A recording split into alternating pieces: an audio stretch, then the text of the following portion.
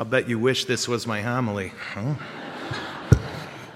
No such luck. All right, I hope you packed a lunch for this one. I spent a week trying to figure out, should I preach this topic or this one? And Jesus help you people, I felt like the Lord said yes. So you're getting two of them today. We're going to start with some historical context for that first reading, because most Americans have been introduced to the Bible through, for lack of a better phrase, the Protestant Bible, which has about 12 less books. So a lot of us might not be familiar with the book of Maccabees. And Maccabees is an account of the Jewish rebellion against their Greek conquerors. So Alexander the Great died, as every conqueror does, not named Jesus. And his empire was divided up between 7 families. And the ones who took what we now call Israel were called the Ptolemies. And it starts with a P. The P is silent. And I don't know why. Just take it out. But they left it there. So we have the Ptolemies, and they were classic Greeks. They were steeped in philosophy and warfare. And they had a great skill and love at both. When they bumped into the Jews, it was the first time that they bumped into people who believed in what you and I call objective truth. And objective truth is this idea that truth is objective. There is a thing called truth, and it can't be bent, it can't be fixed, it can't be changed. That there is the truth. There are things that are true about you, there are things that are not true about you. There are things that are true about God, and things that are not true about God. This, and again, oh, sweet Lord, I could do this for days, right? And if you sinned enough, I would have. But it led to a war. And the war was real simple, in a sense. It's what you could call the tyranny of relativism. Now, relativism is the philosophy that most people in the U.S. are steeped in. And you might think, well, I'm not a philosophy person. Maybe not, but you've got a philosophy. And no matter what, you either believe that truth is objective or that truth is relative. Most Americans believe truth is relative. So they say things like, your truth. Speak your truth. You don't have a truth. Yeah? There is the truth, and I hope we speak it. But sometimes we're wrong when we try to say the truth. Sometimes we're wrong on purpose. Sometimes we're wrong just because we don't know. But there is only the truth. This is really important, and it might seem like a weird little philosophical point, but if you look at where we are as a culture, you can see where relativism takes us, because on the surface, relativism seems so sweet. It says, hey man, you do you, I'll do me. And that works really good until you bump into people who say, no, but there's things that aren't true. So for the Greeks, it was simple. Hey, you worship your God. You just got to worship ours too. And the Jews were like, oh, that's so cute. Yeah? We're not going to worship your God because he doesn't exist. We're going to worship our God. You worship yours, right? You worship yours. That's great. We just won't do it because we believe that there is one God and we currently worship him. In our culture today, we've got this coming. We really do. I'm telling you this as a historian and a minor philosopher.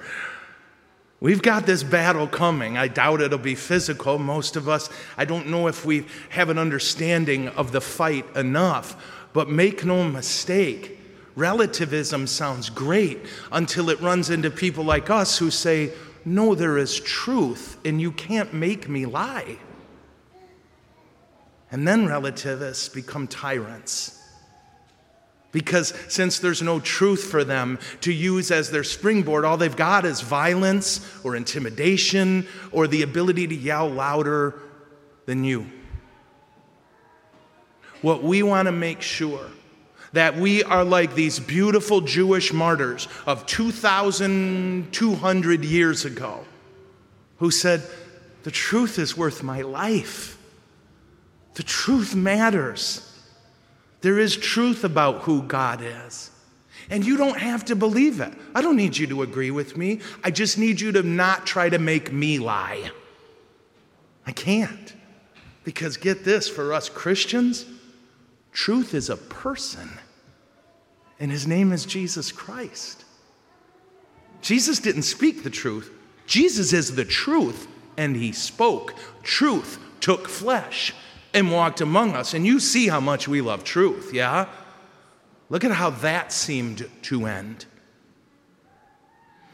One of the most important things that you and I can do to spiritually thrive in this culture of death is to discover the truth and cling to it.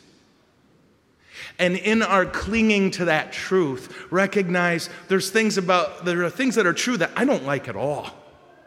There are things that are true that I wish were not. But when I run into those, I have to bend, not the truth, because the truth is unchanging. I used to do tour groups in the Middle East, right? I would take people around Israel or Jordan or Lebanon and show them historical sites. And I tried doing a spiritual thing once, and I was terrible at it. But that's a side note. And I can't tell you how often somebody with the best of intentions, it truly didn't offend me, but would say something like this. Well, the Jews say God, the Muslims say Allah, the Christians say Jesus. It's all the same. Oh, no, not at all. And we got about 1 billion dead people who can back that up. God is either what the Muslims tell us, or what our Jewish brothers and sisters tell us, or what we say. He can't be all of them because this is horrifying. I think I told you this. One of my profs was a religious Jew, and he said the best thing. We were talking one time, and he goes, I don't think I can offend you, so I want to do this. I'm like, sweet, yeah? I thought we were going to talk about baseball. He said, you really believe Jesus was God? I mean, God. I was like, yeah. And he got killed? I was, yeah. And he goes, don't you think you need a new one? Right? It's a great point. He understood it better than most of us. If that's God, we have to change what we understand power to be. We have to change what we believe love is and sacrifice. It'd be easier to just change God, wouldn't it? Our Jewish brothers and sisters have suffered for thousands of years for the same belief we have. Truth matters. And if I think you're wrong, that doesn't change your dignity. I don't need to change you or fix you. I'll love you right here and now. That's not the point. I don't need to agree with you to love you. That's ridiculous. That's arrogant. Because what if I'm wrong? Truth matters. For us who believe in truth, we need to recognize that the smallest truth all the way to the biggest one matter. Matter enough for these beautiful men and women, for their blood to tell us 2,000 years later, it matters. Find out what's true and cling to it. And if it hurts, it's a good hurt. It's a weight room hurt. Yeah? It's a good time to do the weight room is that way joke, or no? Really? I thought that was funny. Okay. So that's the first thing I urge us, because this is what our first story in the gospel was, or in the Mass was. A mother and 7 sons experienced what a ton of Jews did during this time. They were brought before their Greek masters and told, you need to sacrifice to our God. And their answer was, you gotta kill us first. And the Greeks said, fine. And in this story, a mother watched her 7 boys get torn to pieces over the course of a day. She watched them torture her boys to death one by one. And when she spoke, and we didn't get to this part, but she didn't say anything except, I'm proud of my boys. They died for truth. I think that's important for us. In this day and age, when we're told nothing is wrong except calling something wrong, you and I stand lovingly, not angrily, not with judgment in our hearts, but we say, no, I believe there's truth and we can find it together. And when we find it, let's submit to it together. And if we disagree about what truth is, that's okay. You're still filled with the dignity and light of our God, and I'll die for you.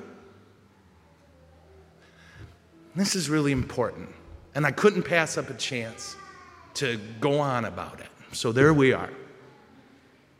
When we get to our gospel, we have an argument about truth in terms of death and resurrection. You have this group of people. You had the Pharisees, you had the scribes, and you had the Sadducees. And they were three different prominent religious groups of the time. We bump into the Pharisees a lot, and I know we get the idea they were our enemy, but make no mistake, Pharisees saved Christianity a few times. They were mostly on our side. But here's the deal with the Sadducees. They were a religious group of Jews who believed only in the authority of the first 5 books of what we call the Bible. The Bible was still 400 years away at this point. But they believed in Genesis, Exodus, Leviticus, Numbers, and Deuteronomy. That's it. And as a part of that belief, they said there's no angels and there's no resurrection of the dead. When you die, you're done. And I think I told you this last year. Great way to remember it. They didn't believe in angels or heaven, so they were sad. Did you see? Oh yeah, this is the stuff you learn at seminary.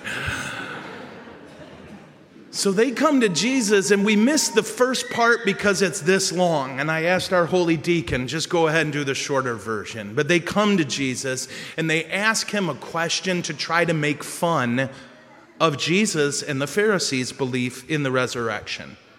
And their question is kind of weird. They say, okay, Jesus, you got a guy and he's married to a gal. Good start.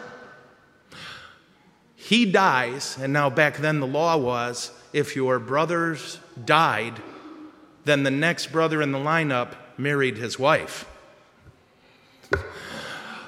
Yeah, I know. And they tell this story, okay, so the brother dies, and then his brother marries that gal. And then he dies, and the next brother marries him. And they go on with this preposterous thing where a woman marries 7 boys from the same family. Jesus saved that woman, yeah? They said, well, when they get to heaven, whose wife is she? And they think they've done something very clever. And Jesus talks to them about how marriage in the new age, meaning the one you and I live in, is different.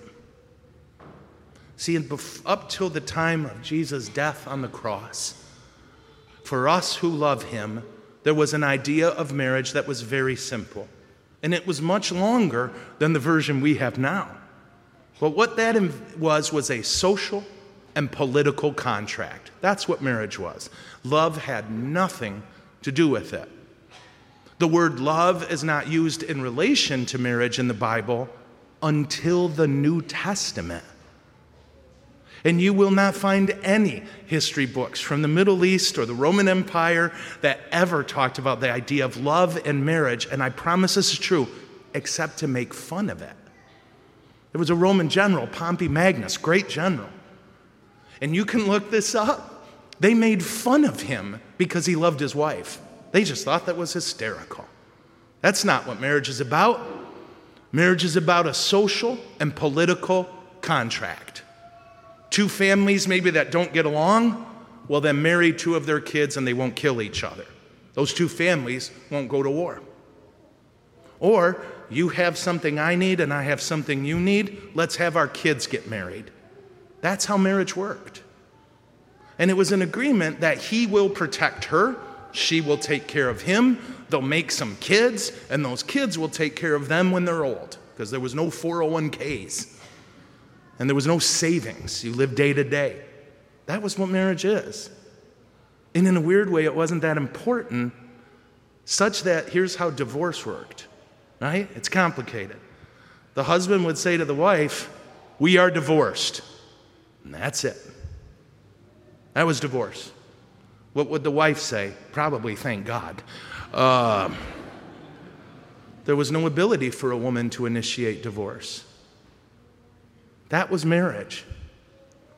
But for us who believe in Jesus, we believe something changed in the person of Jesus.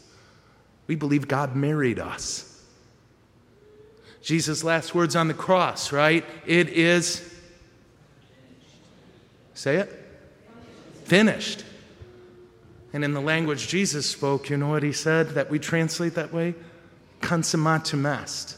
It's consummated. Those were his last words. The same thing a man said with his wife when their marriage was consummated. He would proclaim, "This marriage is consummated." And Jesus proclaimed it on the cross. He married us. And for the rest of the New Testament, every time a writer in the Bible talks about the church, they call it she, because we, church, we're the bride. Jesus is the groom. And he married us on the cross. "You are my bride. I will die for your dignity. I will die to serve you. I will die out of love." And when a couple stands here, and we had it twice yesterday, made a covenant, they weren't making a social contract. They weren't making a political contract. They were saying, "The way Jesus loves me, that's how I'm loving you. And I'm going to get you to heaven if it kills me." That's what marriage is for us. That is a truth about marriage that we embrace. And for those of you who are married, God bless you. Two people becoming one. Two people trying to grow personally so that they can be God to the other. That's tough. I say this all the time. People, "Oh, Father, thank you. Celibacy is tough." I've seen you married people. That seems very difficult to me, yeah? Sweet Lord. When my day's done, I turn on a Tiger game. That's it, I always tell people I can just park a car. It's just my opinion on where to park. No one finds that funny. I've been in a car with married people where a discussion about where to park occurs, and I'm like, really? Marriage is tough. Marriage is tough, and I honor you, and I love you for it. I love seeing your beautiful children. I love seeing your love for each other, even on the days when you're struggling, the years when you're struggling. When you emerge from that, you teach all of us truth. This is what God's love looks like. It don't quit. It's not based on emotion or contract. It's a covenant. So there's a super long homily. And I would apologize, but I'm not even remotely sorry. Yeah? Let's be people who die for truth. Let's be people who live for truth. And that if we speak it, if we don't speak it in love, we better shut up. Because truth deserves affection. It's not a weapon. It's a gift. And in our marriages, may we show the world this is what God's love looks like. May we show our spouse this is what it's like to be loved. This is how God loves me. That's how I love you. We do this, and we transform society not by politics or arguments, not by telling people knock it off, but by living truth and living it with dignity and love. So we thank God for truth today. We thank God for marriage. And may the Eucharist we're going to receive strengthen our commitment to both. Amen? Amen. All right.